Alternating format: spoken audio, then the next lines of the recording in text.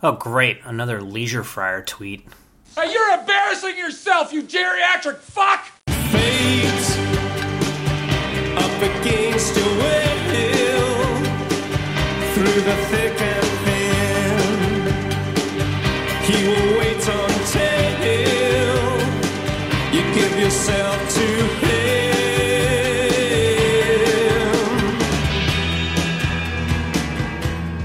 Welcome, everybody, to another edition of the Gwintelligence podcast. I am Harold James Preller, and joined as always by nobody. No Marver, no Chad, no anything. But thanks to the graciousness of the Trump administration, we have a very special guest today. We have Tom Constantine Friars. I believe this year might be your fifth appearance on the podcast. I think so. I mean, I think that qualifies for a free Nando's next time you come into town. Yeah, I'll meet up with you this summer. Definitely. But thanks to this presidency, you have a little time on your hands right now. And I'm sure you've been thinking nonstop about the Padres, right? It beats thinking about what my real job is, yeah. So it does that. Hopefully it'll end pretty quick and make sure everything ends before spring training. And I got an upcoming trip I had planned to Cooperstown in I think in like late January. I still should be able to do that, so it should be okay. All right, good. And it's a big time for Mad Friars right now. I assume traffic-wise at least. We've talked a lot of times about prospect lists and stuff, but this is right. Mad Friars prospect list season. So all of the Mad Friars writers have been issuing their top 30s, and it's been really exciting for Padres Twitter because there's nothing Padres Twitter loves more than seeing prospect lists, right? Well, for us, the prospect lists get the most hits, and also it's a way for the five of us to call David J an idiot when he screws something up. So that's always a big benefit for us. That takes a precedence over everything. Whose list gets the most traffic? I'm not sure. David's more on the metrics than I do. I mean, I think the guy who always gets a lot of popularity on his list is Marcus. Marcus has done a really good job, as all of our guys have. I'm always real happy with all their work. I mean, Kevin does a good job, Ben, Travis, and even David. So they do a good job. Are you planning on firing any of them? No, we're not going to riff anybody. So we're gonna keep it going. All right, good. It's a healthy organization. That's healthier than our federal government's organization. Yes. Yeah, we had our best year, financially since leaving Scout, which worked out pretty well for us. So we were able to have multiple trips, and I think that really paid off. I mean, I'm sure we'll get into some of the guys. One guy I think you and I talked about last time a lot when I was on your show was Cal Quantrill, and so all of us had a lot of looks at Cal Quantrill, and the Mad Friars staff is pretty united. We have a little bit lower ranking of him, I think, than more of the bigger publications do. Well, he's still got, name appeal, right? Yes. I mean, I've seen him a lot too. A lot of the prospects, in the top 10 or wherever you have them, I've probably seen him the most. Like, I saw him an awful lot at Elsinore. And I think we kind of share the same opinions on where Cal Quantrill is and what we think he could be. Well, the thing about Quantrill that's interesting is, I saw him at the end of spring training. Marcus saw him in April. David saw him in May. I saw him again in June in San Antonio. And Ben Davies saw him in El Paso in August. And all of our opinions, and I believe yours had the same thing, was the velocity's there. He has a really good changeup. He has no consistency on a breaking ball. But the biggest thing that is trouble with him is he doesn't really have command of his fastball. And when I spoke to you last, I thought there's a chance, it still could happen that the fastball command could come back. But right now, he just misses too much over the plate. And he was, by all accounts, the fourth best pitcher on the San Antonio staff last year. And the guys that he came up with, Eric Lauer and Joey Lucchesi, are in the major leagues. So I have trouble putting him at, I think Kyle Glazer had him at number 10. And I feel okay where our ranking is. I think we saw him a lot. We got a lot of information on him, and he could still bounce back, have a big year. But as of right now, and in January of 2019, I think there's a lot of people that are ahead of him. Well, and that's a big issue. Like, when you have so many prospects, there's it's like a funnel, right? Right. And we talked a lot this year. There's a lot of hype about the 40-man roster crunch and stuff. Correct. There is truly a funnel where it's great that there's 50 prospects, there's only 5 rotation spots, and Right. so you can be the 13th best prospect in the system, but you still have to be better than the guys that are filling a major league rotation. And I guess with some guys, you're like, well, Cal Quantrill's probably a major leaguer. You could slot into a number 5, but when you're a team trying to win, you got to ask the question: is he really better than what we need to be a playoff team? And I guess with Quantrill, I've always had that kind of question. My question is, I don't know if he's better than a lot of the guys that we're talking about. I like Jake Nix probably more than most of us do, and I would take Nix over Quantrill any day. One thing about Quantrill too that's kind of interesting is when I was at San Antonio, I had a chance, to kind of see these guys around for about 5 days. Paddock is about 6'5". I mean, he's a big dude, really wide shoulders. Nix is a beast. Logan Allen's only about 6 feet, but he's really wide, and he's pretty muscular.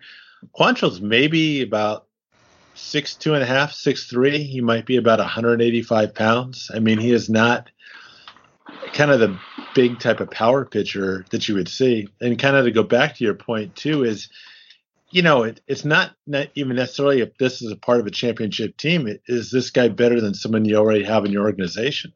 And one thing, if you're AJ Preller, your namesake, that you have to ask is Quantrill's value much higher now than it would be next year if he kind of has another season like he did now? And should he be one of the guys you think about moving? Right. I mean, it's kind of like you mentioned Jacob Nix, but Mm-hmm. there's no question Jacob Nix had more trade value probably last offseason than he would this year. Not that they were shopping him or anything, but like you call a guy after the majors, he struggles a lot.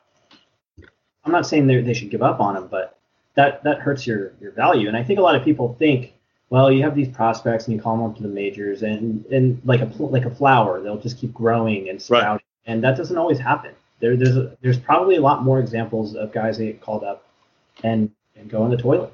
Well, there's two things. One thing to go back with Nix. Nix was kind of pitching while he was hurt most of the year, and I mean, all these guys kind of had the same philosophy as the old tennis player Jimmy Connors said.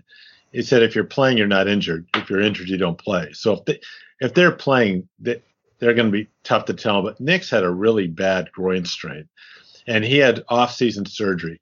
So my guess is if you are reading the San Diego Union next spring training, which I know you're an avid reader, follower of Kevin Acey, and you start reading about the increased velocity of Jake Nix and how amazing it is and what trick he did, he's healthy. If Jake Nix is healthy, which I think he will be, which is the reason my ranking was that high, he's a very good pitcher. If his velocity is where we kind of saw it, last September, he's gonna struggle. And so I think there's guys that'll eventually pass him. But I like Nix quite a bit. I mean, when he's on, I think he's as good as anybody. So I don't want to just go through the list and Right. number one's this, number two's this, but I have noticed on Twitter there was, there's obviously a lot of talk about the Padres offseason, right? And probably Right. a lack of action on it. The only action we get is generally tweets from national writers trying to spread around rumors or whatever, create clicks, whatever they're doing. And there is a player that comes up a lot because the story is that AJ Preller doesn't want to trade any of the 1 through 5 prospects. So Right. people look on the lists and they see the next guy up, which is a lot of times Adrian Morejon, who, of course, we've had some minor spats on Twitter where I think you Right. pointed out they don't want to trade him. They spent $16 million on him. 22, yeah. 22 million, yeah. Whereas I'm like, well, that money's gone. It's gone. He's got a nice car. That money's long gone. But you've actually said that you see him maybe even making it to the major leagues this year. And I think I found in general you've been a lot higher on him than a lot of the people's writing about prospects. I've seen him quite a bit at Elsinore. I've sat next to his girlfriend in the stands right behind home plate. It's been very. That's a memorable occasion. His girlfriend's pretty good. Devilish Danny Ortiz, I'm sure, was very jealous of that. He's had some comments on that on our personal DMs. Yes. Yes, very appropriate comments. I guess He looks good, right? When you see him, he looks good. But there's always in the question about how many innings is he going to throw. All legitimate. He doesn't have a great body. Better than he did when he first came in, yeah. Yeah. Those are good no, those are all good questions. And unfortunately, as all of us well know, Twitter does not lead itself very well to nuance or explanations.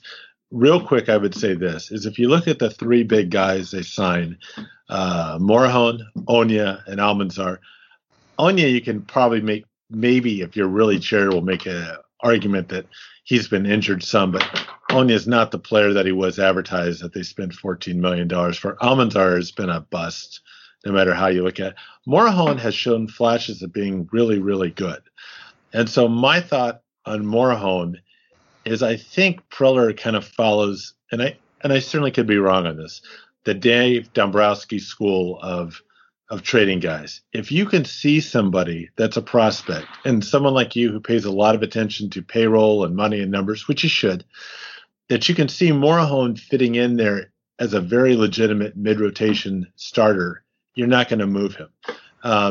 Onya right now, they would have no problem moving him. And, the costs, like you said, are gone.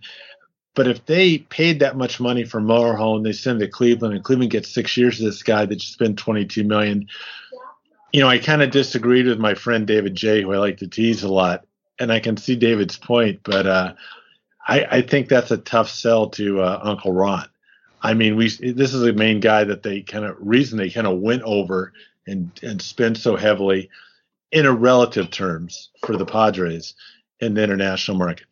I think when Morejon's on, I mean, his pitches are there. And when I talked to Sam Gainey at the end of the year with where we break down every team, Gainey was really, really high on him, more so than other guys. And so I think that there's a chance, even though it kind of wouldn't make sense, if Morejon has a big year in Double-A, I could see him in San Diego at the end of the year. Could it happen? It could happen. Should it happen? Probably not. No. But how tight of an innings limit would they have on him? Like, he hasn't thrown that many innings. He hasn't thrown that many innings. More a precaution. The guy that's going to have more innings limit on this year will be Espinosa, who you'll get to see in Lake Elsinore. But we'll see. I mean, I think the tough thing for Padres fans, and myself included, I've been a Padres fan since we moved to San Diego when I was like 10 years old. So I was in the 70s. It's just been a long time. And I mean, this offseason, you kind of got to see what you have or don't have in certain guys. And I think one thing that both of us agreed upon is if you go into next year, and let's suppose Tatis turns out to be pretty good with Urias and everything else, and that's for our friend John Gennaro, it's Urias, okay? Not Urias, it's Urias. Is you'd have a guy like Gabriel Arias could come up, and that's a guy who'd be a really good player, but you don't have room for him, at the major league level, and he could help get you something that you need. But right now, to trade somebody who you've developed and you could get the financial benefit, I think is really tough for those guys. But I think differently, you see him just purely like ignoring the dollars in a sense. Like you see him performance-wise. I do. Yeah. Much like not just a 3. Like I feel like a lot of times, a lot of the guys we're talking about in the Padres system for pitching, outside of Gore, a lot of people think are middle of the rotation kind of guys, right? And I have trouble. I have trouble really quick going saying anyone's a number 1, or I'll say maybe a top of the rotation guy because, frankly, I don't know. I mean, I don't know enough what he can do against better bats. But I'm sorry I cut you off. Go ahead. Well, I was saying I think you see him as more than that, and I think there was like a glimmer. Like I don't know if you recall, there was someone who took a picture of a radar of him where he hit 99 or 100. And that's kind of out of the ordinary from what I saw from him. I think so. Yeah, I think you're right. If it's real or not, or if it was just a hot radar gun or something. But so people get excited. It's 99, 100. They're like, this guy's not a number 3. This guy's a number 1. Well, like you and I both know, I mean, it's great that they can touch 99 or 100 if he did, which I'm not. That'd be out of what I've ever seen. I think he's been up as high as 97. But the real importance is where you sit. And usually Morejon sits in about the mid-90s. I mean, I think Morejon's awfully good. I mean, Logan Allen might be the guy with a much higher floor. I think he could be better right now than both Lauer and Lucchesi. But, all these are just not only projections. These are just kind of information that I have and have seen so far. But things could change because I think, as Jed Hoyer made a great point, I think about a third of your development is at the major league level. So, Tatis, I think it's not like he's going to come up to San Diego in June and I think just start hitting home runs, and Padres it's going to take a while. Padres Twitter's everyone when they come up is going to be playoff and championship caliber right away. Exactly. But I think Tatis is the real thing. He's the best prospect that I've seen the Padres have, and I've been doing this since 2003, but, could definitely be wrong. You mentioned Elsinore, and this is obviously something interesting to me because if there's nothing I care about more, it's my personal entertainment. And we all do. Yeah, so I go to a lot of Elsinore games. We've talked about this before. I remember a couple years ago, I was really, really excited because the Elsinore roster was supposed to look very exciting, and then it kind of got ravaged by injuries. Like Anderson Espinoza was supposed to start there that year. Right.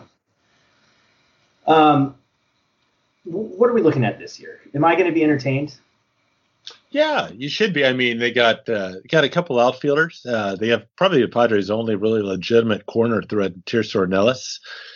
They got Jason Rosario, who's, really kind of a fascinating guy. He's like a naturally ambidextrous guy, plays for one of the best center field that you're going to see. You're going to have Arias there, who is Mezere's adopted child, hopefully coming in the future. You're going to have Campusano. You can have a lot of good pitching. It should be pretty good. Who are the pitchers? Who am I going to be watching? Look, to be honest, I'm not that excited about Campus. They're fine. They're good, but they're not a reason I'm going to buy a ticket to see Campusano. A lot of those names. But I would push back a little bit. It's a reason to buy a ticket to watch Arias play shortstop. That is a reason to buy it. You're going to see pitching. You're going to see Mackenzie Gore. You're going to see that's Bobby Guerra, and I was not satisfied with my purchase. Well, Arias can really play shortstop. You come back to me and talk to me in July. If you don't like it, you can. I'll buy you a Nando's dessert, but I think Arias was a lot of fun to watch shortstop. Mackenzie Gore is a lot of fun to watch. Osvaldo has been a blast. You're going to have fun watching Patino. Patino is a guy who you're going to look and see. If you sit down, because I know H.J. Priller has good seats, the guy who flies first class. If you're looking at the scouts' guns, you're not going to believe that a little guy like Patino can have as much velocity as he could. I didn't believe it. I had to go up and look at the StatCast guy, and he said, yeah, it was true. Patino is someone who actually kind of sits about 95 and above. It's amazing what he can do on that fastball. Are we going to get Espinoza in Elsinore? From my understanding, it's where Espinoza should start. He'll probably be on the Chris Paddock path. They're going to limit him to about 85 pitches and probably around 90 to 100 innings. Do you think they'd start him in extended spring training or something to eat up some of the season and then bring him up? Or you think he might be – I mean, we don't get any updates on him. No health updates, nothing really. The best we get is maybe an Instagram video of long toss or something. So I feel like Espinoza is one of the biggest mysteries out there for us. The only information I have is when I did the interview with Kyle Glazer at Baseball America, I asked him because the information I always have gotten from the Padres is, he's throwing bullpens, he's doing fine. Kyle knows a few more people than I do out in Arizona. They said he's been looking good. They've kind of pushed him back a couple times and not rushed him on some of his dates. But from what Kyle has told me, I believe he's probably going to – I don't think he'll break with him. They might hold him off for about 3 or 4 weeks and maybe start him in there in May. But, he's been out for a while. We'll see. The guy I'd be more excited about to go up to Elsinore see would be Mackenzie Gore. He's a lot of fun to watch. It'll be like last year, the big ticket was seeing Paddock pitch last year. It was noticeably more engaged.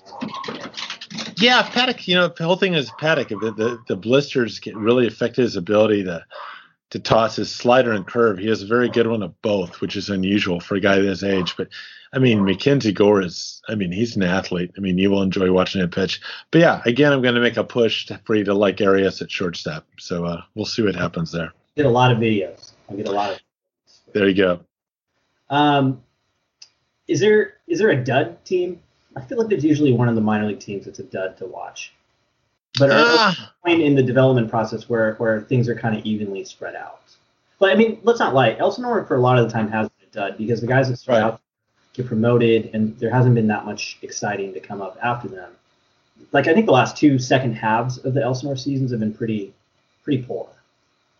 Well, usually because the Padres have gone so young recently that they try to keep a lot of the guys in Fort Wayne there for the whole year. So the Fort Wayne team should be pretty good. If you got to pick a dud team, usually it's always going to be the AAA team because about half those guys are, minor league free agents or big league guys that are coming down. Like I remember last year, everyone lost their crap that the Padres signed Alan Craig and they re-signed him again. Craig's a guy to play in AAA. He's not probably. I have trouble seeing him on the San Diego roster, but they got a lot of guys like that around. It should be fun to watch El Paso because I think they'll have Josh Naylor and Austin Allen up there. Paddock should start there. My guess is Logan Allen probably will be. It should be a pretty good team, and of course I already got my tickets. I'm looking forward to going to the new Amarillo Sod Poodles games in Amarillo. It'll be great. I'm actually really jealous. I'd like to fly out to Amarillo to see it. The stadium's just really nice, right? Yeah, it is. It'll be a new stadium, and we're even thinking of having a GoFundMe page so we can buy David J a steak dinner at the 72-ounce all-you-can-eat thing and see if he can actually do it. So I think that might be kind of fun. He wouldn't want just a big Montana or something? No, I'd want to see him. I want to see him get sick. So I'd like to see him do the 72-ounce. I had the pleasure watching a game with David J. We watched a lot of the Tri-Cities game together. Right. It's very entertaining. I feel like you might be giving him a bad rap here. Oh, well, I mean, like his love of Arby's. Of course, I would never make up anything about David to embarrass him. You know that. Yeah, why don't you start beating up on Marcus instead? Marcus, those are all good guys. I mean, we got to deal with David J and the Raw, as you guys have seen on Twitter. So it's good for him to slap him down some. But David's very good. He's the guy who edits all of our stuff and tells us all we're idiots at different times. So we're really lucky to have David. Wow, I said a nice thing. We'll have the honor of being called an idiot by David J. Hey, we've all gotten that honor from David multiple times, and we will in the future again. I have a conceptual thing. So a lot of what we've talked about is the Padres kind of moving goalposts back. Right. And if you ask me, they probably shouldn't have ever set a goalpost because it wasn't like a defined game. Like this whole prospect development thing, it's not fixed in stone. I know a lot of people in their head are like, well, first year he's going to be at low A, second year, half of the year in Elsinore, then he moves up to double A, 1 year in triple A, and then you can pencil in his ETA in this year. And it doesn't really work in that kind of linear fashion where you can plan a goalpost and say 2020, these guys are going to be up here and they're going to be producing at a major league level already. I think I would push back slightly on your argument. I would say what you can do, and more times than not, barring injuries, you can kind of plan where they'll be at different years. But the part I absolutely agree with you on is once they get to the major leagues, you can't just say their production is going to take off in year 2 or 3 because a lot of things change by that time. And one other issue you brought up, which is good, is as I really do like the AJ Preller regime, and I like the approach they've taken because I've always been a guy thinking if San Diego's ever going to win, it's going to be through a minor league system. But the one fault with the Preller group is, and you guys really nailed the Padres on this more than anybody else, is I don't think they communicate very well with their marketing guys, the guys that are having to try to sell tickets to pretty much what you guys have pointed out as a AAA product the past couple of years on the field and charge major league prices. So I think they need to do a better job at communicating that. I mean, if you want an example, I think when they called up Renfroe and Hedges and Asuaje and who am I forgetting? Margot, and they the core 4 and that was a huge mistake to do that marketing thing, in my opinion. I could be wrong, but them being called up that September was kind of influenced by marketing, kind of give the fans a taste, because that really was the kickoff to the prospect mania, I think. I don't think so, because I actually think those guys are a lot of the ones that I've met that work with the Padres are nice guys, but As you and I both know, we are both familiar with the type of guys that are very bright, but you put them in a cubicle to keep them away from people, but you appreciate their work product. Mm-hmm. A lot of them kind of are somewhat like that. They've gotten better in the past couple of years, but I mean, specifically, that was Mike D still. I mean, this is pre his mysterious firing, but yeah. I mean, that September was still under that, sell the sizzle regime. Yeah, I think Mike D tried to make himself into more than he was. I mean, in terms of baseball, but but you would have sympathy, because if you were the guy in charge of business operations and you're having to sell tickets to, watching Jose Perella and Clayton Richards take them out, I mean, you got to think of something. And I mean, you would hope your baseball ops people, you could go over there and kind of talk to them and say things like, okay, guys, what year are we looking at? Worst case scenario, so I can game plan this.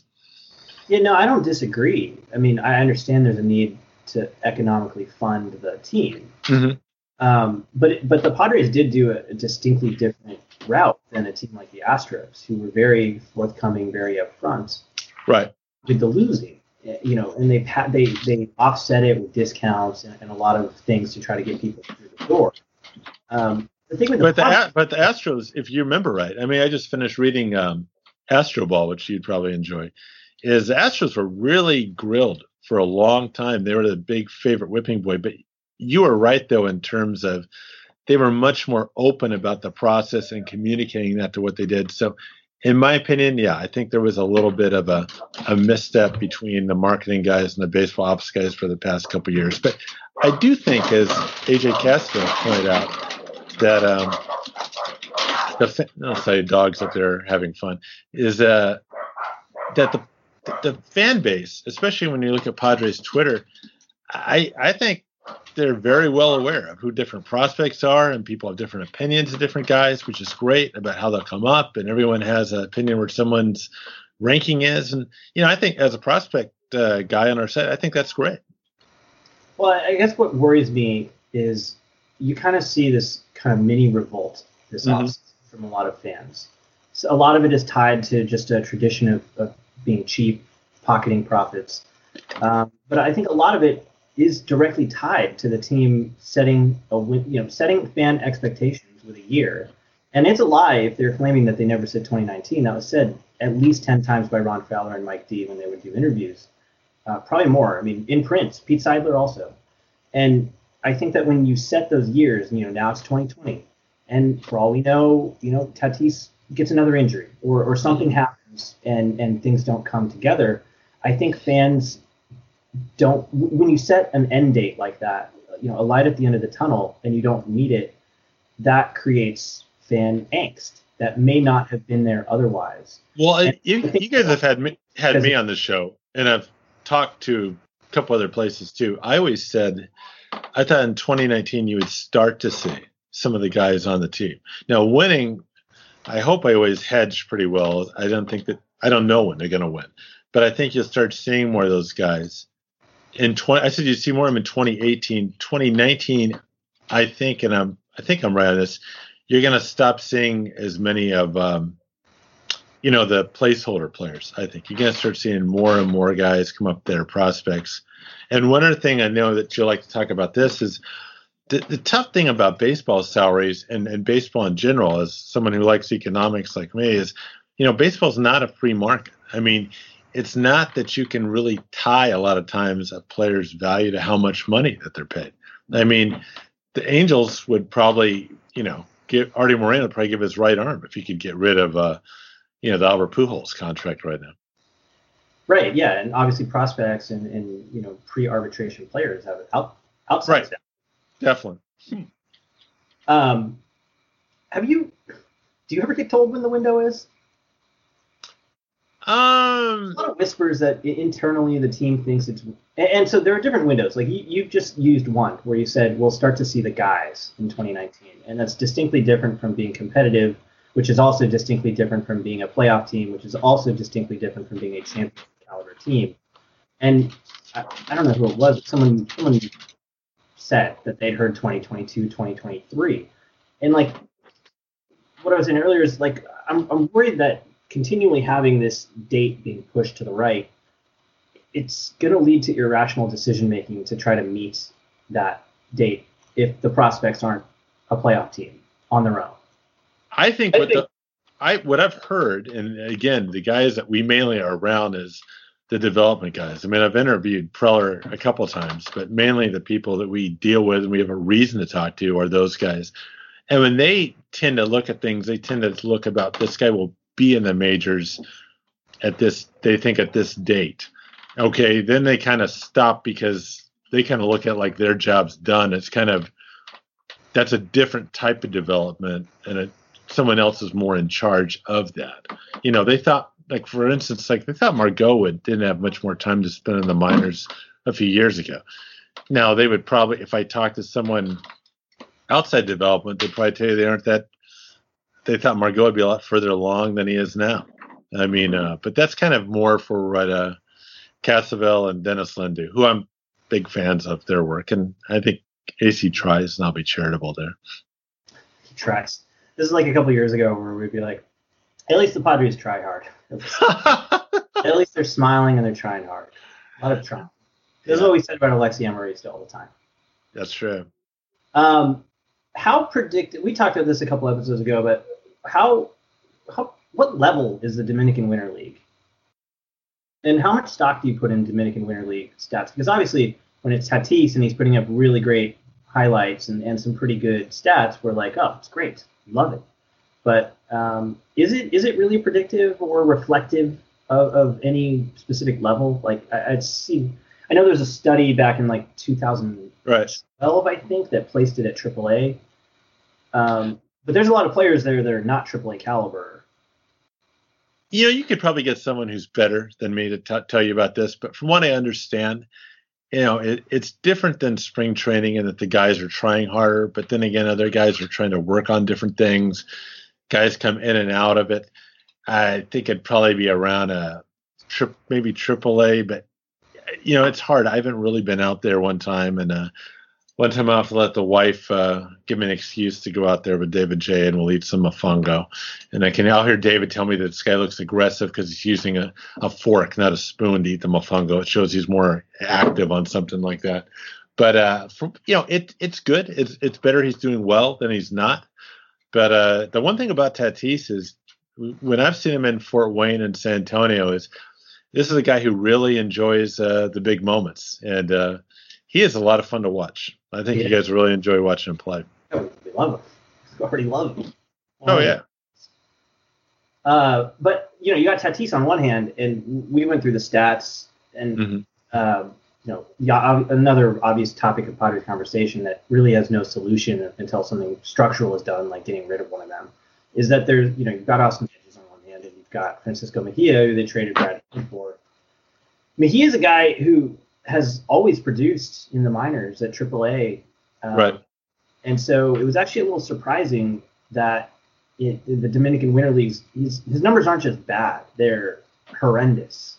Like he had one extra base hit in like 70 appearances.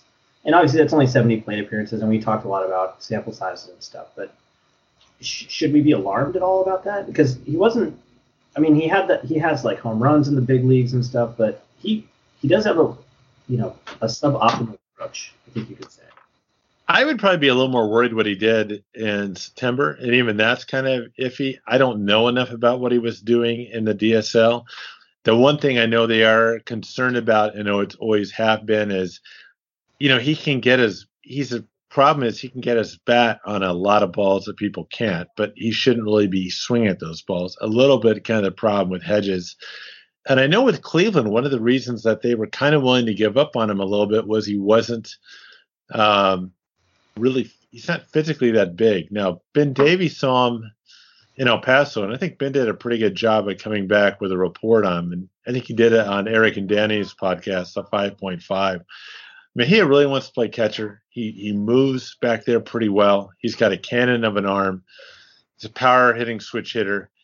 From what I understand, the Padres are willing to go in with both, but there was a pretty good article that was written on MLB.com, and they were claiming Mejia and Renfroe might be part of a package that would go to I think it was Atlanta that they were saying for the Atlanta's top third base prospect, which would fill a hole they have here, or he might be part of something where they have with Senzel, or they could keep him, with Hedges and kind of see which one they like better. I'm not sure really what they're going to do on that. My thought is what Preller has done this winter is they've kind of kicked the tires. They probably got a list of certain guys, which we were talking about earlier in the podcast, that they'd be willing to move. But other guys, no, I can't see them moving Tatis, for example, even though, as Preller said, if someone offers him 2 Tatises, he'll take 2 Tatises for 1 Tatis. Well, Mejia's kind of interesting, though, because you see him and he's very free swinging, right? He swings a lot of bad pitches. But the thing with him is he doesn't strike out. No. His K percentage is pretty low. Even in the Dominican Winter League, where he's very much struggling, he's not striking out that much. No. He kind of reminds me of like Pablo Sandoval, where Pablo Sandoval didn't strike out a lot. Like you saw him golf stuff like just off the ground. He struck out like 13 to 15% of the time with the Giants, which is incredible given how terrible his plate discipline was. And I guess I kind of see that in Mejia a little bit, where he has this ridiculous bat speed and ability to make contact with pitches that keeps him from striking out, but at the same time may not be an optimal approach to being a productive hitter at the major league level. Well, you got to turn it around. I mean, if you're on the mound and you're facing Mejia and he can get his bat on about anything, you're not going to throw him a strike. You're going to if he gets his bat, if he hits something, it's going to be, at the end of the bat or in a bad place. Like when you talk to Jake Nix, like when Nix had his best night and the best way that he pitched was when he was against the Mariners. When where it was like strike one, it's a fastball, it's up and in or down and away. You can't do much with that. Then the next one's a breaking pitch, and then he just will expand the zone, and you'll have to hit. Where if you hit the ball, you can't really do that much with him. Now, occasionally I saw Mejia on television. I mean, he had one pitch which was down, and I don't know how he got his bat around it, and he hit a line drive on the left side over the right field fence. So I don't know. I mean, the question you have to ask is, do you think Hedges turned it around a little bit at the plate, or do you think that's just an outlier and he's going to go back to how he was? I mean, if I knew that, I'd be getting a paycheck right now. I wouldn't be working for the federal government. Man, Hedges, this is aside from prospects and stuff, but Hedges' management team of Scott Boras and whatever are really playing like this offseason as well as they possibly could in adding value to Hedges in this market as a San Diego. Like, I think he's a really nice guy. He's really engaging. Like, you listen to Darren Smith as well. He's amazing on that. And he sat in for almost 2 hours on there. Like, it's unheard of. And I just think, like, someone went in there and was like, look, Austin, things could change here. Like, make yourself indispensable. Like, be the face, because Hosmer's not around in town, and meanwhile you've got Hedges going to Gulls games and wanting to go to Seals games and just being out there talking to people, like not being standoffish. And it's from like just a marketing himself standpoint, like all aside from his hitting or his defense, like he's done an amazing job at being almost like Mr. Padre of this 2018-19 Padres team. Well, Darren Smith can make anybody look pretty good. As someone who's been a guest on the show a few times, I mean, Darren's very talented. I interviewed Austin Hedges a couple times. I did 2 articles on him for Baseball America. And when I talked to him, that I always kind of came away with, he was very polite. He was very nice, but he was not and I've listened to the interviews just as you have on Darren's show. He was not this free, he was not that free in his answers and banter back and forth. Maybe a good thing is I probably just didn't get to know him well enough. But I can see that a little bit with him. And Hedges is a very good defensive catcher. It's just the question is, he probably has to post about a 300 to 310 on base percentage to really have value. Well, I mean, if there's one thing San Diegans love, it's a who's or tries hard that we can all embrace. Eric Owens for a new generation. And I feel like Hedges is like positioning himself in there where no matter how bad he hits, if he were to get traded or whatever, people would be sad, very sad. And I think a lot of that is his management team's work this offseason. He's not. The one difference, though, is Hedges is a guy with a lot of talent. Like, I mean, I think the original guy, at least when I was a kid, was Tim Flannery. That was like the hustling, surfer-looking guy. And even though he lives on by the coast in Encinitas, I mean, I'll give him a pass on that. But you don't have to. But he was always someone who seemed like he just worked really hard and overcame his talent. Then there had Alexi Amarista and God, who was the outfielder they used to have with San Diego? North. No, before North. Chris, little gritty white guy. I forget what his name is. We had Eckstein, the ultimate tryhard. Yes, yeah. We had Chris Denorfia. We had Amarista. Who were the other tryhards? I forget. He played some center, played some left. I mean, we'll think of it, and people will remind us after the podcast who it was when this is posted. Indians love tryhards. Yes. Ron Fowler loves tryhards. Well, I mean, you got to look at it this way. The organization's going into its 50th year next year, and I'm going to go out on a limb. I'm going to give you a hot take. I don't think they're going to make the playoffs. So it's going to be five playoff appearances in 50 years? 4, right? 84 and 98 they made the World Series. Sorry, 96. I forgot 96. Yeah, 96. 05, 06. And I think 06, yeah. So, yeah, it's a rich, proud history. 10% of years are playoff years here. God, what was it? My boss at work he's become a big baseball fan, and he was upset that the Nationals got beat. And he's saying, "Oh gosh, every year they just break my heart. It's tough being a baseball fan." And I'm thinking, Eric, fuck you. I'm a Padres fan. When we first moved to San Diego, we became Padres fans when we were kids, and my dad took me to the Randy Jones car wash in North County in Poway, and he said, this is the guy that led us to the promised land because Jones helped the Padres finish 4th. That was the first year in their history they didn't finish dead last. So, everyone who's been a Padre fan has been through it. And the one thing that's really different about the Preller guys, and I've been doing this since 03. These are the first guys to really mention that their goal is not to make the playoffs, not to be good or competitive. Their goal is to win the World Series. And, I like that. We never hear that. I don't hear that from them. I don't hear championship being said by them. It's always, we want to be competitive. We want to be consistently competitive. And actually, if you go back and look at the ownership's they have the big 3 promises thing. We were originally promised a consistent World Series contender, which they actually changed the wording to a consistently competitive team consisting largely of homegrown talent. Well, I've heard Preller, but I've heard to a mission statement. But I've heard Preller, and I know you have too, because Preller uses the phrase, "Do I think this guy is a championship player?" And I think everyone's heard that when you've heard interviews with him. So maybe there's a difference between what Fowler says and Seidler, but when you talk to those guys, and I think I've heard it, and again I could be wrong, is they make a big part about they want to win the World Series. Chris Kemp has made that numerous times that they don't think there's any glory in being a 98 team. Everyone uses that phrase. They're like, you guys just don't understand. Ron Fowler, he wants to win. And I hear you, AJ Preller wants to win, but there's a big difference. There's a lot of things I want also, and I'm sure you want as well. Right. But there are things you want, and there are things you do to put that want bring it into reality. And I think that's been the disconnect. Of course, Ron Fowler wants to win. Who owns a sports team and would not like to hold up the trophy at the end of the season after winning the championship? Everyone wants it. Even Jeffrey Loria, the worst owner, wanted it.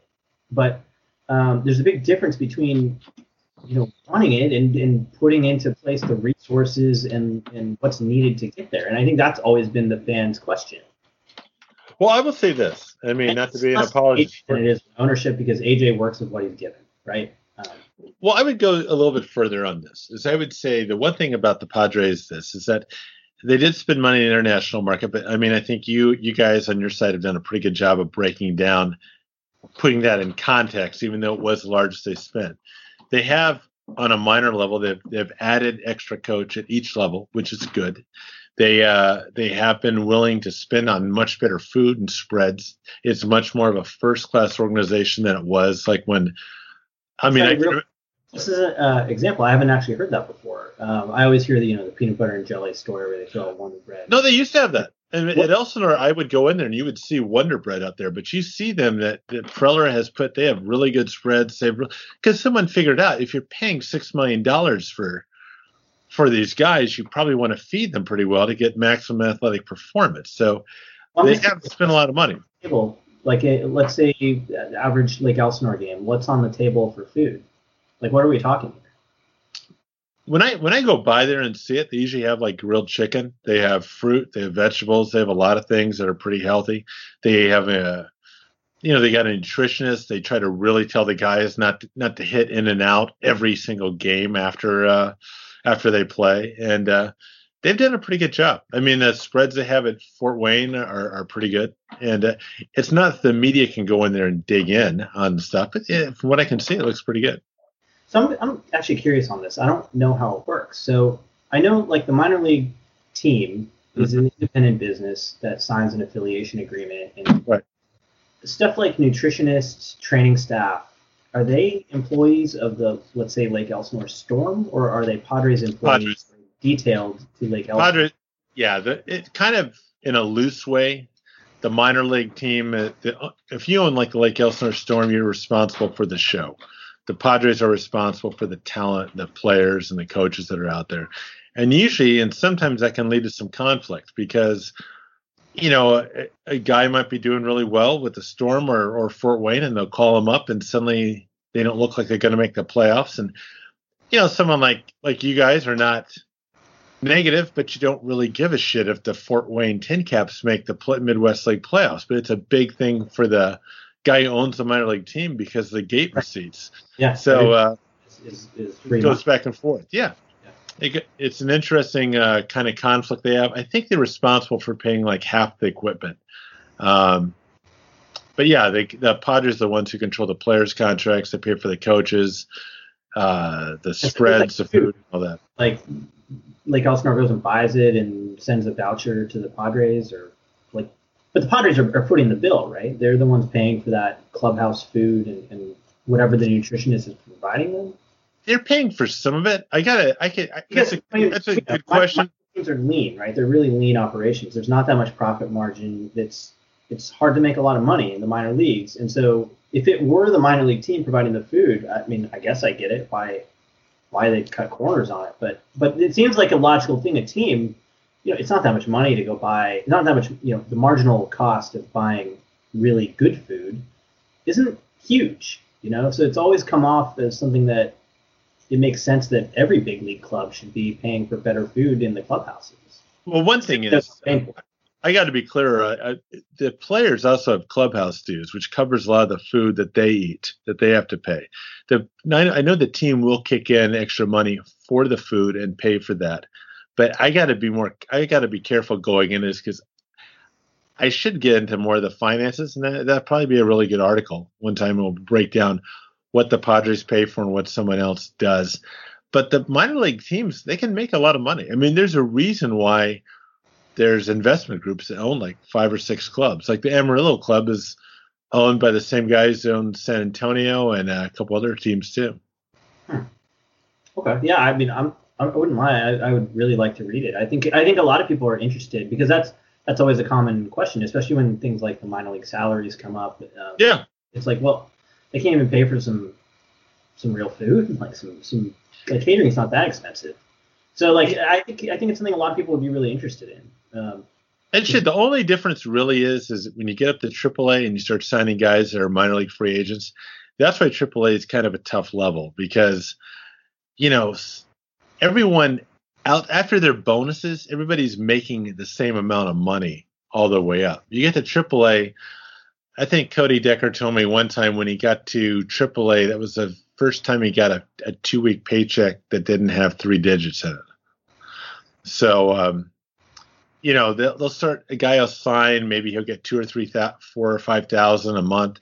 There's even been examples. I think Jeff Francoeur, when he was with the El Paso team, he was getting like $100,000 a month. So there tends to be some interesting dynamics that go in a AAA clubhouse compared to the rest of them. It's really kind of a much more of a distinct level. Right. I think the last thing I've got is like the big story for Padres fans has been, I think, the spending. I think that's what's been highlighted this offseason. I come into it with a similar perspective as you. Like, I got out of San Diego for a while. I lived in D.C. I watched the birth of the Nationals up to where they became a playoff team.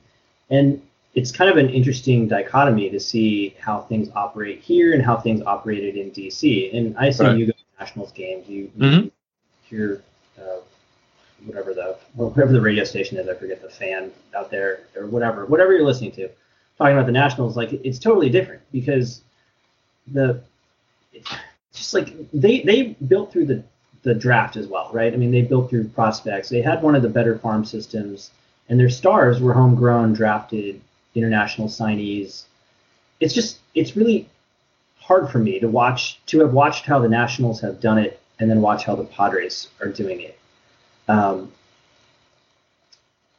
Am I off on that? Like, the Nationals have been very homegrown. I mean, you look at their stars, they were draftees or they were international signings. They've sent some free agents, Scherzer's. Zimmerman, homegrown. I mean, you go through the list. Rendon, Zimmerman, Strasburg, Harper, Soto. Who am I missing? Well, they signed Scherzer. Scherzer got a big contract. But the big thing about the Nationals, I think, which is kind of interesting when we start going into all these prospect lists and the depth of guys. And this is kind of why I've always teased people who do any lists like more than, I mean, we just do 30 to compare with Baseball America. The Nationals didn't have a lot of great depth. What the Nationals did is they didn't miss on the top picks. The Nationals had 2 top picks back to back, and they got Strasburg and Harper. Now maybe they were the more apparent guys that year, but they also hit Anthony Rendon. Zimmerman is a good guy because he's more the older guy that when you were here. And actually Mike Rizzo has a really good idea. Trey Turner has turned out to be pretty good for the Nationals. Back, Drew Storen was a more than one-time All-Star. I mean, there's a lot of first-round picks that they hit on. But honestly, I don't really listen to the Nationals radio. I follow it in the paper a little bit. I listen to if I listen to the talk shows, which I'm not a big fan of, I'll listen to the Darren Smith show occasionally. I'll listen to the guys in the morning, but not a lot. I think a point it's something that I've thought about this week is a lot of people assume, and the talk is always, well, the Padres are following the blueprint of the Astros and the Royals because they won a World Series, and it's good to say that to an extent.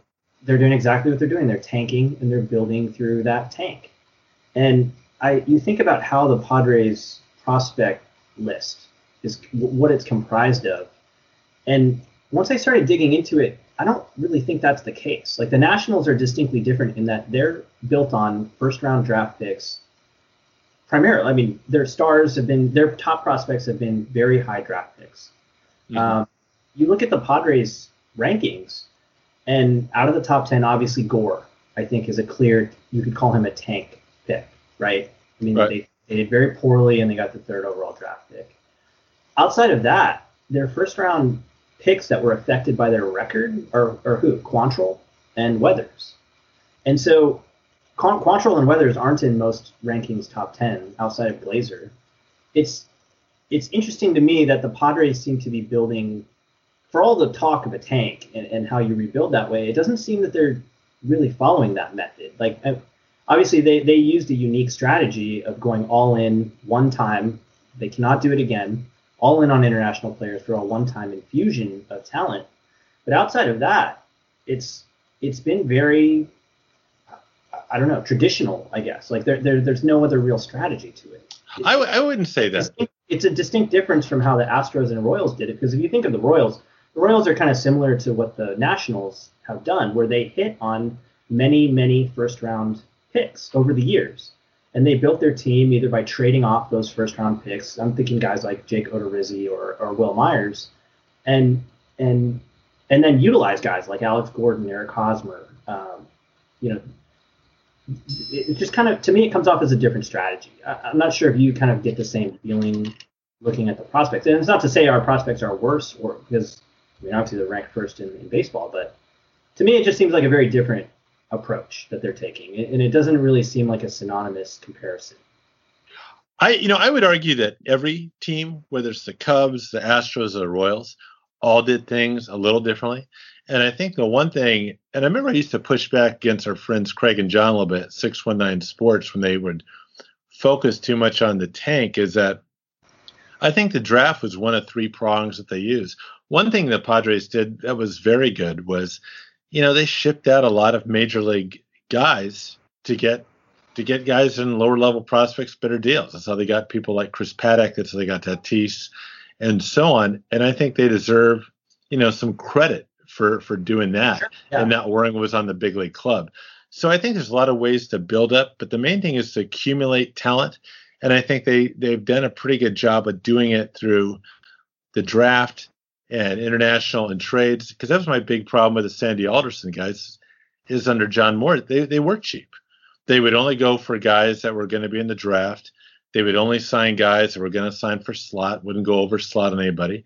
So, yes, I think every time you and I come on here, we give some type of food analogy. It'd be like, the guy next to you is making this, great filet mignons, and you and I get mad at you because you can't make the same thing out of flank steak. I guess my last question: are they good at drafting?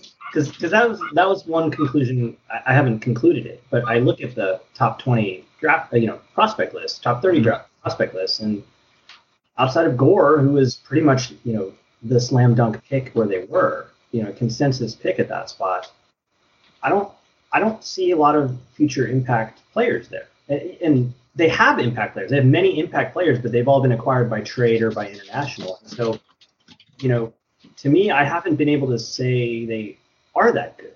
I mean, obviously, Lucchesi and Lauer made it to the major leagues in a year and a half or whatever. And that's probably, to this point, their greatest success drafting. In that seeing production out of those players. Well, if you look at from 2016, Lauer was a first-round pick. Right. I think Hudson Potts has been, he in most systems he would easily be a top 10 player. He was a very good selection by the Padres. Nix was a third-round pick, I believe, in 2015 when they didn't have it. I don't know enough about Ryan Weathers really to know, kind of give you a great answer on what it can be. Quantrill in a lot of systems would be a top 10 player. I mean, and I think he has a lot of value in the trade market because people can see that a lot of guys would think they can fix the command because that's his biggest problem. But you don't know whether you're going to be able to fix the command or he's going to turn into another Brian Mitchell. And then, when I watch Mitchell pitch, same as you, I see a guy who throws very easily in the mid-90s, has a decent breaking pitch, good changeup. What's his main problem? His main problem is about 1 out of every 4 or 5 pitches, the ball goes over the middle of the plate, and major league hitters will just crush that. Right. I guess with him, I kind of wonder. I don't want to make it sound like I think he's bad at drafting.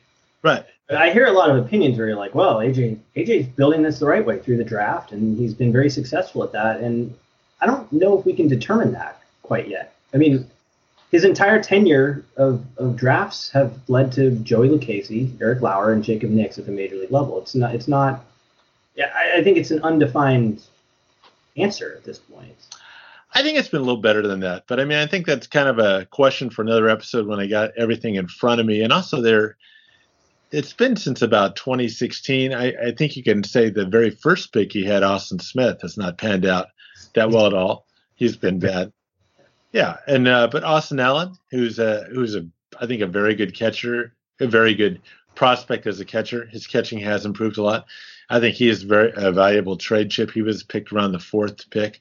But the thing about Preller, I think, which he does really well, is he understands that he's going to miss on these guys, like you and I have always said. And he's going to miss on prospects and trades, and he's going to miss on international signings. But if you sign enough of these guys, you're going to hit on a few, in which, the thing on a good example is on Tatis is if you and I are out spring training and we go on the back fields, we can see a lot of guys who have a lot of talent kind of like Tatis, but the whole question is how well can they consistently do it? And Tatis was kind of like betting on a tech stock in the 90s. I mean, it hit.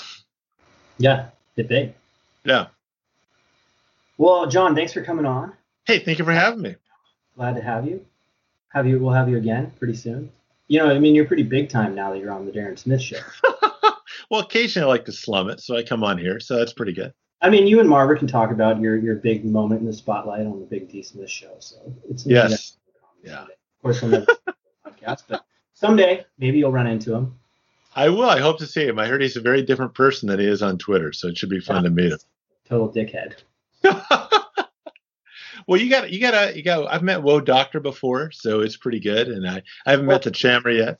We had an illustrious lunch at the Regal Seagull in Encinitas where you were lucky enough to meet local celebrity Ben Higgins. Yes, that was the Ben and Woods show. I listen to that occasionally, so I don't get some angry tweet from Woods. But yeah, they do a good job too. It took you 13 minutes to think of that because before you were, sometimes I listen to that morning show thing.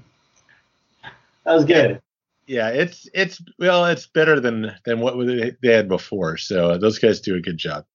Yeah, they are good. They're nice guys. They are good guys. All right. Well, thanks again, John. I really appreciate it. We'll meet up pretty soon, and we'll do this again. I will not take the top 100 Padres prospect list and just go talk about number 97 versus whether Jack Sawinski should be number 94 or 93. But we'll have some fun. We'll talk again.